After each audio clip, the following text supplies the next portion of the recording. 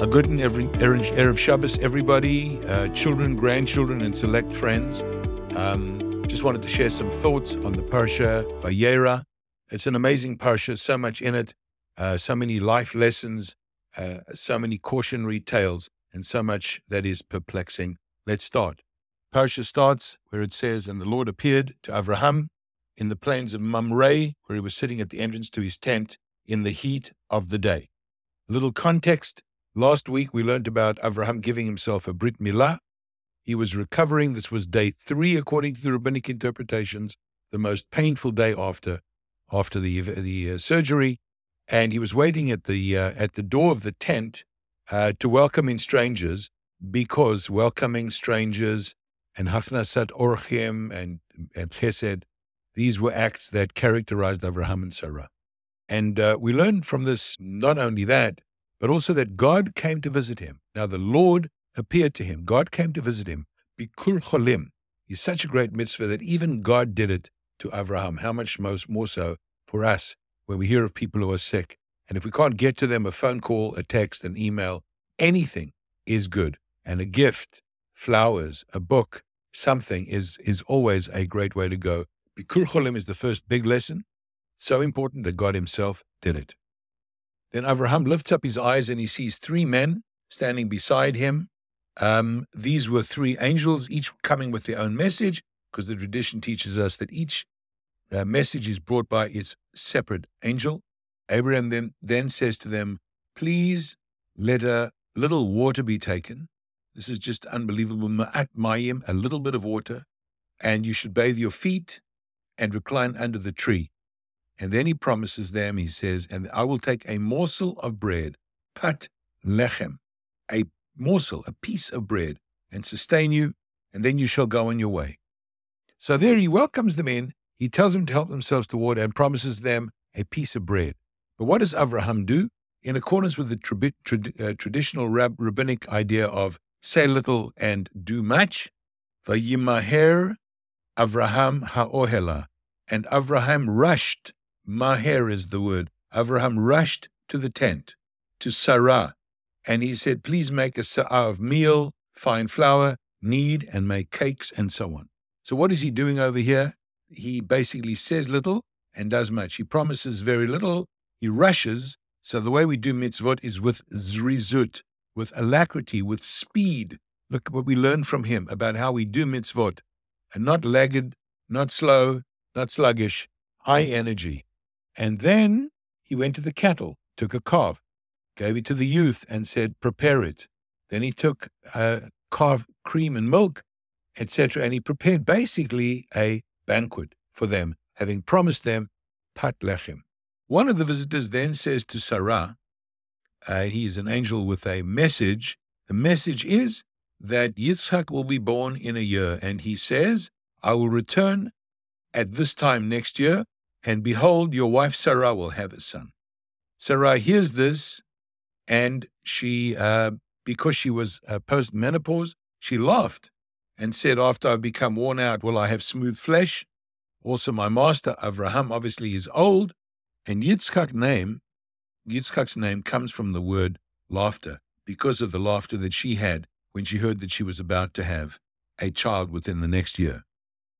After the angels leave, God says to himself, "Shall I conceal from Abraham what I am doing?" Because he is about to destroy Sodom. The idea that God would feel obligated to inform Avraham of his plan to destroy Sodom itself is, in a way, quite incredible. But I guess when you think about what covenant means between God and the Jewish people, when we become partners in perfecting the world, then I suppose the idea is one partner informs another of everything they're planning to do. Having heard of God's plan, Avraham begs him not to destroy Sodom. And the famous negotiation takes place where Avraham says, "If you can find 50 righteous people, 50 tzaddikim, would you still destroy the city?" And God says, "If you find 50, I will forgive the sins for the sake of those tzaddikim." It's interesting that 50 is the starting number. The Medrash tells us that there were 5 towns connected in Sodom, And if each one had a minion, that would amount to 50.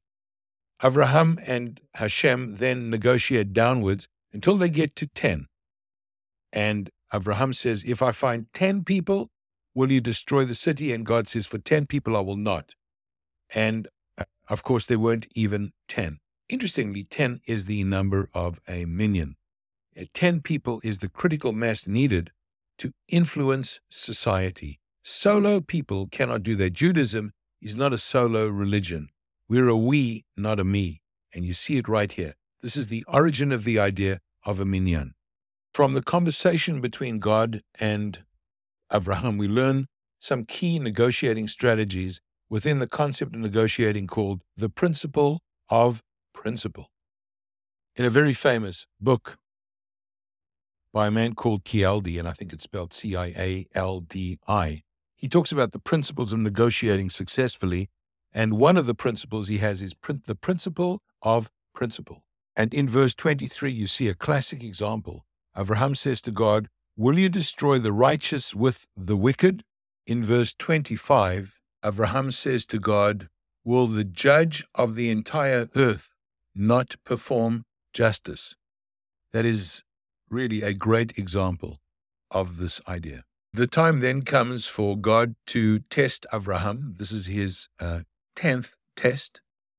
And by the way, the first test starts with Lech Lecha in Parashat Lech Lecha, when God commands Avraham to leave his home, his birthplace, and his people. In fact, to cut off from his past and start again. And his 10th test is now when he is tested with the idea of the Akeidah Yitzchak, the binding of Isaac, which also starts with Lech Lecha. Each of them is an opportunity for Avraham to discover who he truly is.